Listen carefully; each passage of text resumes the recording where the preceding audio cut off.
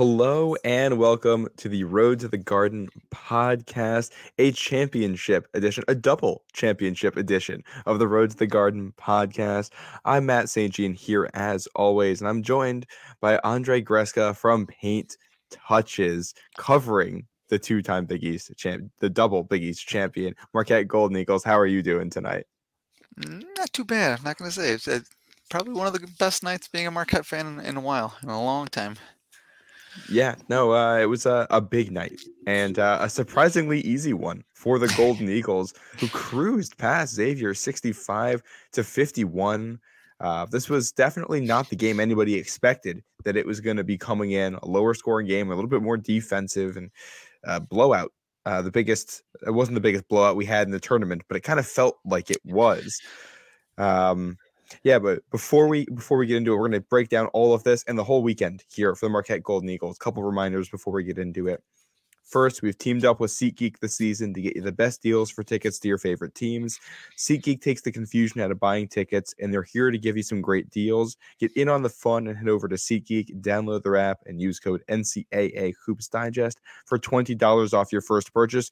You can use that next week for the NCAA tournament. Marquette fans, if you're here, you're trying to go use that code and treat yourself. They go into a game there, a little discount.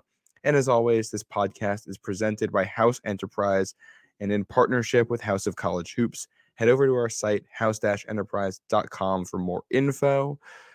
I want to start with what I think is probably the most interesting stat to me from this game. 51 points for Xavier, a season low for the Musketeers. And this is a Marquette defense that I think is peaking at the right time. Would you agree? Oh, 100%. It's weird that, I mean, you saw the over-under, I think it was like 155 going into the game, and I was like, oh, they're definitely going to go over. I mean, these two teams aren't known for their defense. I know they've played some lower scoring games, but you think in this environment, it's just going to be back and forth transition with a lot of shot making, and it was the complete opposite of that. So, the Marquette's defense was intriguing because, especially early on, they doubled everything in the post. They were just, okay, you know what? If you're going to beat us, you're going to beat us from the outside. But they had this tenacity about them about recovering, where it wasn't like they were giving up open threes. They were contesting everything, but they forced 5 turnovers in the first like 10 minutes, and really just got Xavier out of their element. I think until the last like 4 or 5 minutes of the first half, and by that point the lead was already at 16 or 18 or 20 or something like that. It's where it's not necessarily something that is easily surmountable with a couple possessions. So I was very, very kind of impressed with the way they were able to ratchet up the intensity for such a big game and such a special occasion. Yeah, and I think you noticed that right off the bat. You noticed that before the game even started. I mean, when you watch warm-ups for the Golden Eagles, they bring that intensity right off the bat. Um, One thing I thought was kind of funny about that too. It's a really nice blend of being calm but bringing energy. And you got David Joplin was out there practicing his threes. He's got the headphones on. He's singing out loud to whatever he was listening to. I didn't know. I couldn't tell what song it was, but they do that, and you get the drills. They get the energy up right before they end warm-ups, and then they go back in and come back out for the game, and came out the gates bringing the energy. I think the crowd helped with that too. A lot of Marquette fans in Yeah, the I was going building, to which ask you about surprised that me. because obviously I was reading some of the tweets, and I think it was either Douster or Norlander. Wow, there's a surprising amount of Marquette fans. So I know you were in the building, so I was curious about that. Was it noticeable because of the score, or was it noticeable just because of the turnout that in terms of fan bases? Well, the one of the things that makes it hard is where we were sitting was in the Marquette section, so I Right. think that made it a little bit more difficult to tell. But one of the things, I mean, when I was walking in Thursday for the session, I was walking in with all Marquette fans who were all there. So I think the Golden Eagle fans just all traveled really well. Yeah. And obviously, you come off a regular season like the Golden Eagles had, and that's going to get the energy up, and you're going to get fans to travel for that. But I don't know, there's always a lot of Xavier fans. I mean, there's Big East travels well in general, and um, I don't know, maybe it's the Marquette fans were just there to jump on the tickets that had gotten sold by the other Yeah. teams who thought they were going to be there and bought tickets ahead of time. Yeah, I did see that the StubHub prices kind of plummeted once UConn was knocked out. So I'm Oh, sure there's a bit of that. But I mean, it was. I'm sure you saw the tweet by Jerry Carino saying that, oh, it's not good for the Big East to have the. He didn't phrase it that way, but it's basically like the Midwest teams in the championship is bad for the Big East. And obviously, being from the Midwest and being a fan of one of these Midwest teams, I took offense personally, and a lot seeing by the replies, I was not the only one. But in general, I take the opposite view, because once you give these fans a taste of what it's like, it makes them more liable to become yearly goers. So obviously it's not as easy as taking a train down or driving to the stadium from New Jersey, whatever, however people get there. It requires a little bit more planning, but I mean, talk to all those fans that just experienced that for the last 3 days. I'm sure they're going to be able to give glowing reviews and want to be part of that again. exactly. And I think that's something that stood out Friday night when you're taking it in, and Saturday is like it's teams that may not have really been there before getting there for the first or the second time when you talk about Xavier, but the energy is still the same. The passion is still the same. It's still great basketball. It still feels like the Big East. Yeah. And it's just that's what matters. I think that feeling that you get when you're at the game. I don't think any other conference has that for their championships. Yeah. And as long as that's there, it doesn't matter which team. Fans are going to find a way to get there. Yeah. No, the venue is special too. Madison Square Garden is the mecca of basketball for a reason. I haven't been to a conference tournament in a bit. I think Big Ten in mid 2000s. So I mean, I'm not a great kind of advocate for conference tournaments, but I didn't feel it. You know, like you're in the United Center and there's opposing fan bases and there's lots of colors, and I think it was the semifinals. It was Greg Oden's team, so you can imagine how long ago it's been. And it was fun and it was cool, but it wasn't like something that changed my perspective on the Big Ten or conference tournaments or college basketball. It was just like a game in an NBA arena, and you don't get that sense. Like the way the fans engage, interact, get into it, it just feels like a bigger stage than anywhere else. And you talk to, like, we're talking to the media, all the guys were hanging out in the press room and talking, and the number of people who were there who don't necessarily have to cover college basketball or cover the Big East or anything like that, who just make an excuse to come because they're in the area and they want to go and they want to cover it because it's cool. And that's, I mean, you get to meet all kinds of different people, but it's like, it's the people in the press, the people who kind of filter what people are going to think, all love the Big East tournament. And those are the guys that go all over the country looking at stuff. They're all saying, hey, the Big East tournament is the best one. I'm going to go out of my way to go. Yeah, I think Tim Brando's call, was it on Thursday? It was on Thursday, Providence versus UConn, when he's like, I've been covering conference tournaments for my whole life. I've been to all of them, and this is the biggest atmosphere I've ever had for a quarterfinal game or something like that. It was like just a perfect synthesis of exactly what you said. Yeah. People that are paid to do this for a living kind of advocating on the conference's behalf. So it's not just like a fan thing. It's not an experience that people have because they have an affinity to this conference. It's just something that is special about it. Yep. And that goes for having it in the same place every single year too. It's, you know where it's going to be. You know, there's going to be a conference tournament across the city in Brooklyn at Barclays Center. I didn't know which one it was until last week when I looked it up, and it's the A10 that's here this year. I think it was the ACC was here last year, and it was one thing that was funny was talking to all the media people last year, complaining about how their editors were making them go to the ACC tournament to cover Coach K, and they would go only for the Duke games, and everything else they'd come back for the Big East tournament. So that's what it holds in the places of. I mean, it's a special event. I want to go back to what you said about the defense, though. Yeah. Because one of the things that I was most impressed by tonight watching this Marquette team was Oso Ighodaro as a post defender. Part of that was going against Jack Nunge. It's not like he's going against Adama Sanogo as a post threat out there. That was Friday. Mm-hmm. But he held his own against Nunge really well. And obviously Colby Jones's shooting woes or something we're going to be, not Colby Jones, Sule Booms, or is that something we're going to talk about in a little bit here. But Nunge took forever to get on the board. The first 8 minutes he was kept off. And I think Ighodaro was a huge part of that. You mentioned the double teams, but I thought when he was singled, it worked too.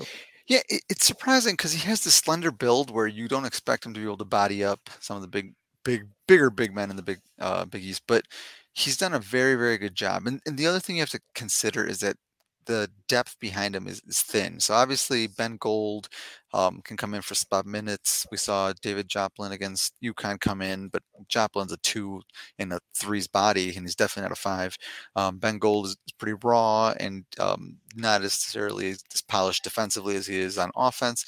So he has not to not only defend these bigger post-up guys that have decent footwork and good moves, he has to not foul. And obviously against UConn, that didn't happen at all. He was, I think he only played like 18 minutes. He was in foul trouble all game.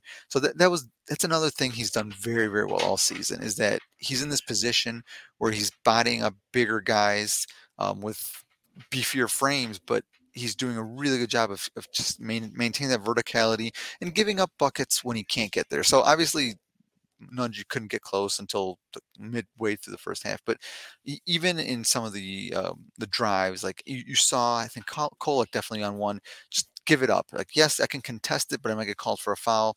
It's not worth it because I might even give up an and one and get pulled if I get my second or third foul here. So it's a really weird kind of vibe where no one that plays Marquette is going to be afraid of the defense, but the defense is pretty tenacious outside of what until it realizes that they didn't get the stop. And then it's like, all right, well, we'll cut my losses and we'll come back next possession and try again. Yeah, and I think it's good enough to get the job done. I don't think this isn't the VCU havoc Shaka Smart defense, but with the offense at the other end, it doesn't need to be. It just needs to get the job done. And I think we've seen when they decide they want to ramp up the ball pressure is really good. And basically they can if they bring a double team, it's pretty much always effective. No matter where they're bringing it on the floor, it feels like. The communication to the defense has stood out this week because the seems like the calls have been very complex. We've seen press at points against UConn, we've seen zone, we've seen man, and just trying to make sure everybody's in the right spot, and they communicate it so well. And you compare that to other teams you get to see this week, Marquette was the best, I think, at actually communicating all of that stuff. Yeah, and that's a really good point. I think, I'm not sure if Ryan Cassidy tweeted out a video clip of that communication, and it was just such a great one because it ended up with Dama Sanogo kind of taking this 10-foot baseline hook jumper sort of thing that missed, but there was so much activity on the defensive end before that where 3 different players ended up defending him at one point, but it's kind of seamless, and obviously it doesn't always work that way. Teams like Villanova actually gave Marquette a ton of fits because they have very good perimeter ball movement, and obviously with a quick pass you can really shift the defense. So this isn't to say again that Marquette's defense is all of a sudden going to be great, but it has shown that when it is at full capacity, when it's intense, and when it is focused on the job at hand, it is more than capable of being an asset, not just kind of there to support the offense that's going to be fun and free flowing. Yeah, Marquette's defense is now in the top 50 in KenPom, up to 47. Who would have guessed? Yeah, so a huge jump there, and a lot of that was just what happened this week. Because you look at the week before that, you go back to last Saturday, that game against St. John's, where you're allowed 94 points. I think St. John's got a couple shots to fall that aren't usually going to fall in that one, but still, you allowed 94 points. It's not a great defensive outing, and to turn that around like they did this whole week was impressive. Yeah, and again, this is where I think there was I forget his name. He's very good. He writes for the Field 68 at times. He has a Tennessee blog. I'll have to find him. He did a study about extreme teams. So teams that have extreme outliers, whether it's offense or defense, in terms of KenPom efficiency. So he bucketed Marquette with Baylor, Gonzaga, Xavier, and Arizona, where they all have top 10 offenses and sub 60. Well, at the time, sub 60 defenses, and then kind of looked historically on how these teams do in the NCAA tournament. And as you would guess, these teams are ripe for upset because all it takes is one off shooting night, and obviously your defense can't support you. So that he wrote that, and I was like, oh, that's a really good point. I think the 2 examples that were most recent were Iowa State and Fred Hoiberg, and then LSU in 2019, and both were out real quick. But then one of the other ones was Michigan 2013, the one that made to the Final Four. So I'm like, okay, take this. And the one thing I found is that Marquette's splits defensively are very unique in terms of the subset that he was analyzing and kind of the additional teams that I came on to bring into there, because they're much, much better. At the time, it was like 96.3 points per 100 possessions on Bart Torvik against Q1 and Q2 versus 100.9 versus Q3, Q4. So you don't see that. The only one that had that was Gonzaga, and that was partially just due to the imbalanced schedule.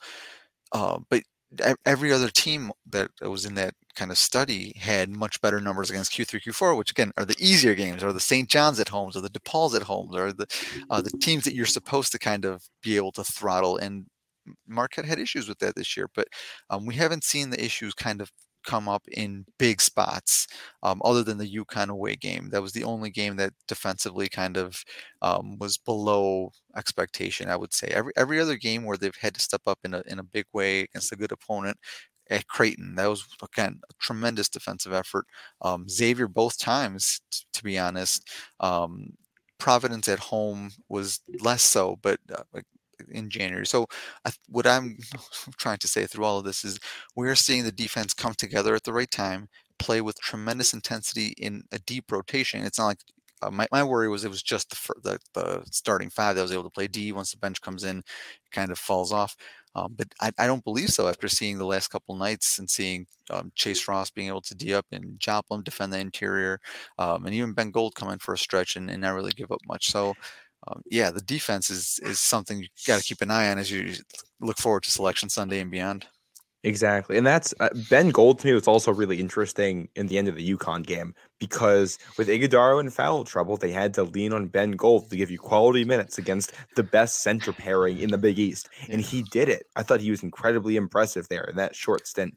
And it wasn't perfect, but I think a general theme, this is something Tommy and I have been talking about all week long, how many freshmen across the conference we've seen come into their own this week and have really good performances. And I think with Ben Gold, there's no exception there for Marquette. And it's a young team. People forget about that. It takes a while for the defense to build up. I won't let them forget. My favorite chart this year is I have this this distribution chart of ages across the NCAA based on experience, and Marquette is not only the youngest Big East team by a significant margin to Creighton, but like one of the bottom 20 in terms of experience. So not age, but like on-court experience, how many years they've played. And it's to bring this full circle, it's nuts. Like, I get that they probably were picked too low at 9th, but to have a double Big East championship under their belt with this team, with this amount of experience, this amount of youth, is it's just mind blowing, to be honest. Yeah, no, it's absolutely wild, and it's one thing to get this kind of year over year improvement, like a sophomore leap from a couple players. It's every player in the roster, it seems like, and I don't know the last time I don't know if I've ever seen that. If you could make a whole like most improved team in the Big East, it would be Joel Soriano plus Marquette's players. And well, I mean, you'd have a good team. Yeah, I made this case. I was like, I know he's not going to win it because he's going to win Big East Player of the Year, but Tyler Kolek is by far the most improved player in the conference. So yes, he played a lot of minutes last year, but his efficiency numbers, he jumped 30 points on more minutes and higher usage. Like, it's just unheard of. I went through 6 years worth of data and didn't find anyone over 20. And I stopped, and I didn't write an article because I kind of gave up, and I was like, I'm done looking at 11 and 10 individual pages a year. But it's crazy because obviously he gets a lot of the plaudits. Obviously he got the Big East Player of the Year. He got the most outstanding player in the tournament. But you could say the same thing for Cam Jones. You could say the same thing for Oso Iguodaro. You could say the same thing for Omex Prosper. You could say the same thing for David Joplin. And that's what, to your point, like, this across the board improvement is incredible to kind of have seen firsthand. Yeah. And it's the reason why Marquette was picked so low, because you don't see that year over year improvement very often. Not from a full team. No, never. No, not from the whole roster. Usually it's, Yeah. oh, it's nice that we got these two players that got better. Now we hit the recruiting for the next year to fill out the rest of the roster. Right. Not Right. all 6 players became what do you call it? Like worthy of all conference Yeah. honors. It's like last year I saw Jordan Hawkins. I think they played in the Bahamas, UConn did. And I had never heard of him. I really don't follow UConn recruiting or nothing. And you saw him and like, holy cow, they just found Ray Allen. Like that's the way he moves, the way he shoots. And obviously he had an okay year last year, but you knew he was gonna break out. And obviously he had a great year. But no one said that about any of the Marquette players. Like you didn't see it. Like it's not like if you watch the games religiously, you could kind of project this. Some people did. There are some Marquette fans that I have to shout them out. Alan Bukowski of Cracked Sidewalks, he had an article this summer saying, "Hey, these are the 3 levels of possible improvement," and I think he picked Marquette with 24 wins. So it's not to say that it couldn't have happened. It's just you had to have a lot of belief in the system and a lot of belief in the players. And obviously, that was you have little faith. That was a doubting Thomas over here. And I mean, it really is a season where everything has gone right for the Yeah, Golden Eagles. You're at a point, it doesn't really matter what happened. It feels like you're almost playing with house money going into March Madness at this point because you've won so many games. You already have yeah, 2 trophies. Like, obviously, you'd like to win it all and you go as far as you can. It's not that you don't want to win those games, but yeah, you've already accomplished so much that it's season's already a success, no matter yeah. what else No, happens. it has been incredible. Obviously, the first time they've ever won the sole ownership of the Big East in the regular season, first time they ever made the finals of the Big East tournament, let alone win it. Highest rank in the AP poll since 1978. First KenPom top 10 D and or offense and all. So like all of these very different measures of like resume, of quality, of metrics, and they've all been outstanding. And it was just funny. I think it was Rob Douster who had a tweet on Friday. He's like, Elite Eight or Big East Tournament Championship. And I was like, well, this is not even close. I would trade one NCAA tournament win for a Big East Tournament Championship.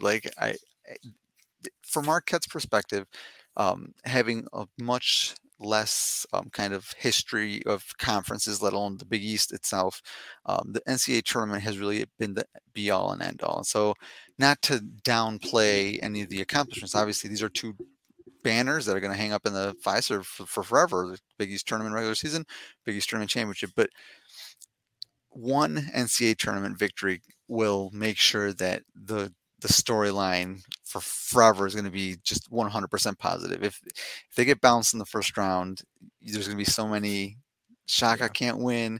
Marquette hasn't won in a decade. So again, and this might be a personal thing. I don't want to speak on behalf of everyone. And nothing will take away the success that this team has already accomplished. But there's, as Shaka likes to say, there's no finish line. There's still work to be done. Yeah. And you know what? The goal here is to win 6 more games. And I Give think me this 2. team can do it. Give me to the Sweet 16 and we're gravy. What I'll tell you is this much, and Dan Hurley had mentioned this on Friday too. Having a prep for Marquette on short rest in that offense is nearly impossible. It And is. Yeah. this is why I really, and I was talking to Matt Norlander trying to convince him of this a couple times now over the last couple weeks about how Marquette's like, I think Marquette and Creighton are opposites going into the tournament. Creighton's the team that I think can beat anybody on Thursday or Friday, but that having to go the 2 games in 3 Yeah. days with the depth, and maybe you could throw Xavier in this category too now. Yeah, without The Fremantle. depth, all right, short rest, can they get it done? The next game, Marquette's one of those where Thursday or Friday, you know what, maybe they get upset. I think this Marquette team is good enough to not get upset right away. But if they get through that, I really like the Rods to make it through any given weekend because how the hell are you supposed to defend this offense when you get one practice to prep for it? Yeah, no. And the thing that I love about this Marquette team is that it didn't shoot well today. Like it started out hot. I think it was 4 of 8, but it ended up below. It was like around 30% from 3. It is not dependent on something as variable as 3-point shooting to make the offense go. It could get it in a whole host of ways. Obviously, most of the season we've seen pick and roll with Kolek and also just be deadly. Now we've seen Kolek take his scoring game just to a whole different dimension in the last 3-4 weeks. We've seen Joplin start to dial in from deep But we haven't even seen a real Cam game. We haven't seen Omax really hit from the perimeter. I think he went 1 for 7 today, something like that. So this team, it hasn't. Again, having said it, after a 20-something point coast to coast victory today, it has not peaked, and that is pretty intriguing to me. Where if it has a Baylor type game in terms of it's hitting an absurd amount of threes, like that's not a team that can be beat. Obviously, this team isn't a good enough shooting team to expect that, but that's always within the realm of possibilities that they string a few threes together, and all of a sudden you're up 15, and good luck. Yeah, and it's one of those where it's all small sample size at this point. You only need it to happen once, and metrics, that can change your season. Yeah, I don't care what it looks like. Get to the next game and survive in advance. Yeah, it feels like this whole tournament for Marquette, except for that getting down by 14 against St. John's, was basically on offense. We're going to run games, 2-man games with Iguodaro and Tyler Kolek, and the second that you start to defend that by collapsing into the paint, we're kicking a Joplin in the corner, and he's going to knock him down. And Omax there's just and there's no answer for it. And then the defense is we're going to take away your best shooter. Jordan Hawkins basically taken out of the game on Friday. Sule Boom basically taken out of the game on the championship on Saturday. And that's if you can take away a team's best scorer and run simple offense that is effective and works, you're going to win a lot of games, which is what this team has obviously done all season long. Yeah, and I mean, I like that you mentioned taking Hawkins out, and I think you had a tweet today about the way Mark has been able to limit really good 3-point shooters this whole week and beyond, because it was done in a few different ways, which is surprising. Usually you have a base defense and you kind of stick to it, but it was super surprising to see Omax on Hawkins, that he had not played on him basically the 2 previous games. It had been Stevie Mitchell for the most part, a little bit of Chase Ross, a little bit of Cam Jones, and Omax with his length was in kind of usually doubling in the interior, but obviously he wasn't, because you're not going to leave Hawkins open on Friday. So all of this is to say that even though the pieces aren't what you would say like Big East Defender of the Year caliber, there are some interesting wrinkles to be had on any given matchup. The thing that's going to give them problems, and every single game, I tweeted last year, and I just can retweet it every single half, basically, without being wrong, is my kingdom for a rebound. They're going to get out rebounded. They're going to get pounded on the glass.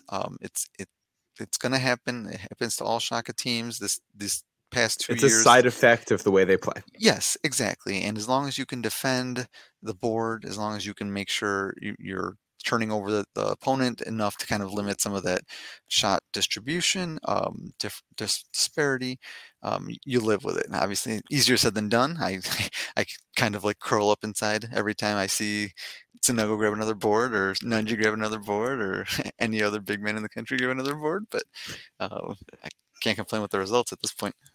No, and I was impressed tonight by the hustle too on the rebounding, and got guys flying all over the court from Marquette trying to get loose balls. Yeah, and that's the energy you need. If you have that, you make it difficult. Like you're gonna give up some stuff, but if you have the energy plays to make up some of the difference, you're gonna go from getting killed on the glass to just getting beaten on the glass. And if that's all it is, then with everything else Marquette does, that's not an issue as long as it's functioning the way it should be. Yeah, no, and that today, particularly, you saw him flying around. It was such a sight to see. Again, I missed the first few minutes, so when I came and started watching, it was already a double-digit affair. But from that point, there wasn't this letdown. No, you saw that they were still connected. They were still kind of communicating, switching, collapsing. It was a great game. Yeah, and you could see, I mean, there was 90 seconds left in the game, and the players still had that same look in their eyes, that same intensity that they had pregame, which remarkable. And talk about culture, deflections, milkshakes, whatever goes into what Shaka Smart is doing over there, it's working, and these guys are buying in. And it starts with the players too. Tyler Kolek, we all know what he said. I just think it was funny. Yeah, after the game too, I made eye contact with him, and he gave me a smile. So I walked over, was talking to him, and he repeated his quote. He has leaned into it. The team as a whole has leaned into it, and they're loving it. Talking to Kolek too, he mentioned how they want to just be able to win in different ways. And he was very happy with the defensive performance and happy to see them get a win out of that tonight, which was big. And Cam Jones was saying that too, about just like bringing the energy and everything. So really great team culture here. That's what college basketball is all about right there. It is, and it's super cliche. And if you don't root for Marquette necessarily, it kind of looks kind of lame and like, oh, seriously, they're doing all this. They got a belt, they got a chain, they're getting milkshakes. Like, but with this team, they bought in. Like they're all in. It's not like a check the box sort of thing. Like they want to be part of this culture. They want to be. Yeah. You know what I think? Yeah. You know what I think the funniest part of that is? Because we were going back and forth on Friday on Twitter about the deflections thing. We're asking, like, how many deflections is it? Yep. But I noticed today they play the hype videos for both teams before. It has 32 plus deflections is listed in the hype video. Yeah. How many? I have never seen that before. Yeah. We're gonna list a stat like that in a hype video. Let me tell you, like they have brainwashed the fan base to an extent where you know these ridiculous acronyms like EGB, energy giving behavior. 32 plus deflections. You know that they're grabbing milkshakes afterwards. You know that they're gonna play with violence. They want to pour into each other. So they have a jug on the sideline. They have their dominoes. So that's one of the big things is be a domino. So you kind of you are the influence for the next person and that person influences the next. So it's all of this kind of, it's super cheesy. Like it is like, you wouldn't see this in an NBA team. Like they'd laugh you out of the court. Like, and that's why I'm not worried about Shaka ever making it to the NBA, because he lives for this kind of stuff. Like he has this culture book. He does all of this cliche coach speak stuff that drives professionals nuts. But when it works the way it works, who's to say it doesn't belong, right? Well, yeah, and that's, I think you look at why it didn't work at Texas. The types of recruits you're getting at Texas are the guys who are looking at the NBA, and there's not a whole lot of guys necessarily on this current Marquette roster that are going to do that. Not in the immediate future, at least. I don't think any of these guys are getting into the draft next year.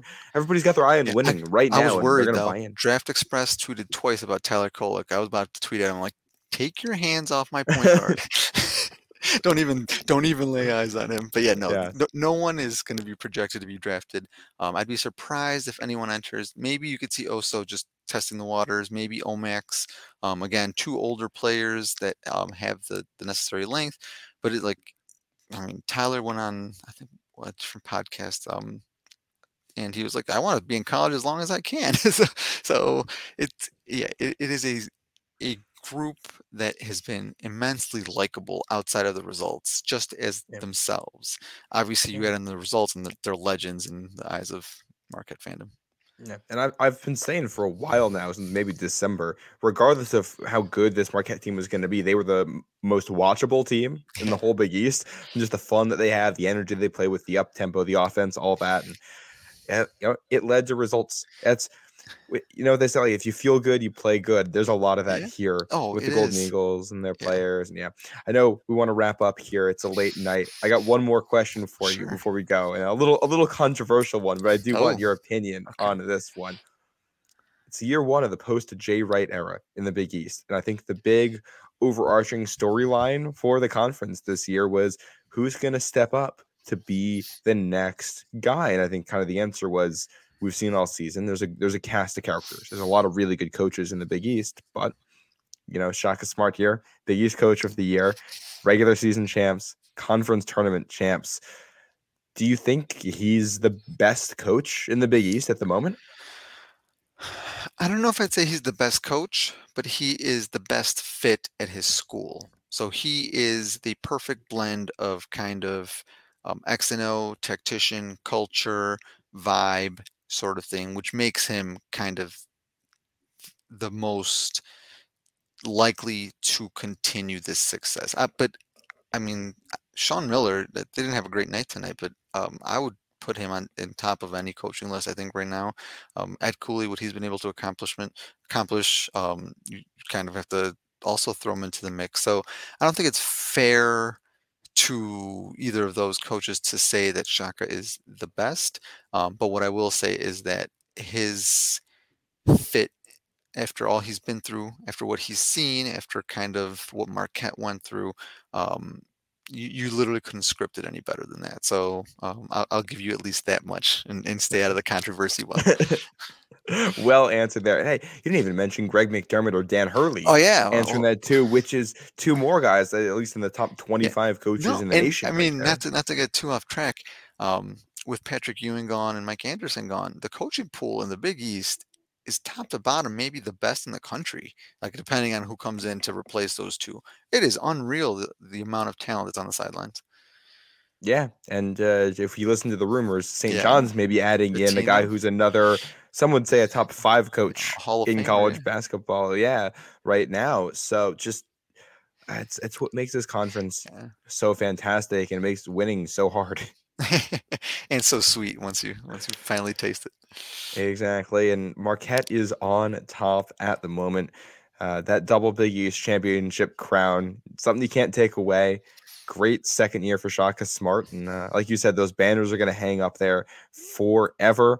We'll see how much more winning Marquette can do. We'll see where they end up in the bracket on Sunday. Very curious. I think they could be a 2 seed here with this one. Yeah, I mean, I was very anti two in terms of possibility, but enough people are saying two now that I'm kind of curious. We'll see. Yeah. I've told you before, I just want Columbus. I don't care if they're two or three. Give me the Columbus and I'll be very happy. Yeah, I think location matters more than seeding in this year's tournament for just Yeah. about everybody because As long as there's so much Kentucky, can you parity. imagine playing Kentucky and Columbus? I'd be so mad. I'd be so mad.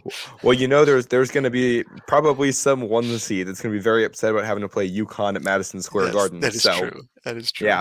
yeah, it's we'll see how everything breaks down.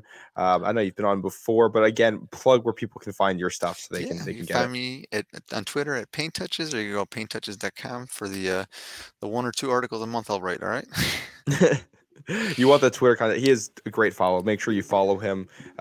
Great Marquette coverage there, and you do a little Big East stuff too. Yeah, Keep a little I wide dabble. angle lens there. Yeah, so great stuff there. Thank you for coming on, and yeah, the end of a Big East season somehow feels like it just started. Well done. Yeah. All right, everybody. Thank you for listening. We're gonna have more content coming this week, so make sure you subscribe to our Twitter, YouTube, Spotify, wherever you're listening to this, and we'll see you next time. Thanks for listening.